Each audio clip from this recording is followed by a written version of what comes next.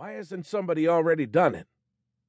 Boomers only ran about 50 noodle apiece. They could afford that.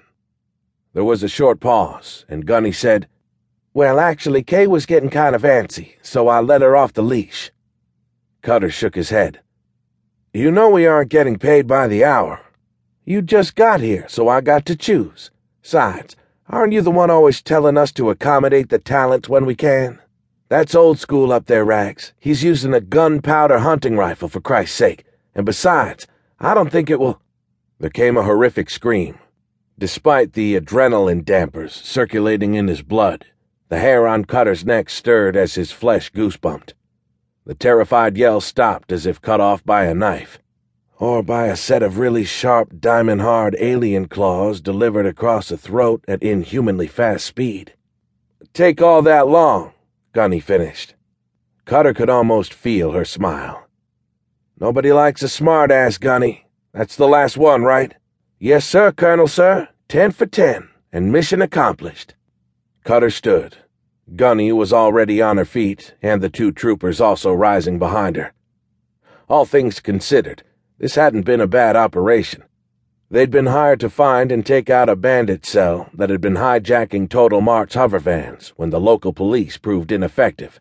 That turned out to be because the local police were part of the cell. At least 2 of the KIAs were for sure, maybe more. The BG checker hadn't run them all down, what with a couple of them being no more than small and bloody bits scattered over half a click. What they got for riding in a piss-poor armored vehicle and eating an AP rocket. An expensive rocket.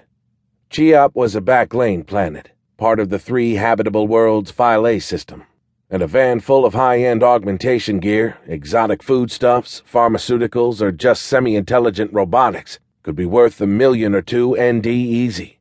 Total Mart rural vans were the size of 2 family houses and packed tight to maximize delivery-to-cost ratios. The bandits had hit 3 of them over a period of a few weeks. 1 had been destroyed, and they were holding the other 2 for ransom. A lot of balls to do that, the bandits. Steal and clean the vans out, then charge the company to get the empties back.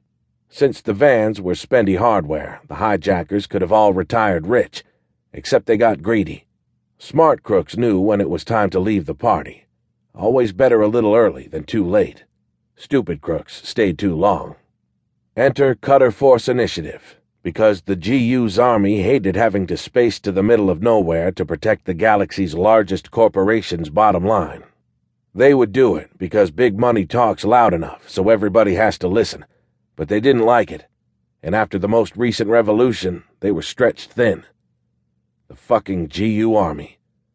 Don't go down that corridor, Cutter. Living well is the best revenge, remember? Yeah.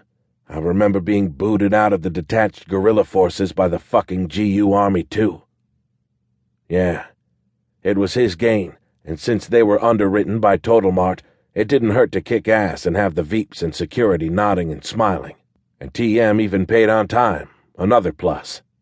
TM would send people to collect the stolen trucks, and a fair amount of the cargo would be retrieved. No, it wasn't a bad op at all. The purple flash on his HUD made Cutter glance toward the building. Cluthfem ambled out from the place and loped toward where he and Gunny stood. She was suitless, but had a transponder. The tactical always purpled a Vastalimi's sig, not that anybody with eyes would mistake one of them for human. They were about shoulder-high to an average man, and looked like a cross among a tiger, an ape, and a praying mantis. Bipeds, with a short, thick, orangish fur, and almost human-like arms and legs, but with tapering, wedge-shaped heads and big eyes. Vastalimi were as deadly a soldier as you'd want. Too bad more of them weren't big on leaving their home world. Cutter would hire a whole platoon if he could. Some ops, when the enemy found out he had one Vastalimi working for him, they'd quit right then. "Kay," he said, as the Vastalimi arrived. Her real name was difficult for a human to pronounce properly, and Cluthfem was a generic that didn't really translate into trade. The troops called her Kay, and she was good with that. "Colonel, any problems?" It was a joke, but he kept his face serious. She gave him a look, kind of like when a puppy hears a strange noise and turns her head this way and that to regard it. "No," she said. "No problems."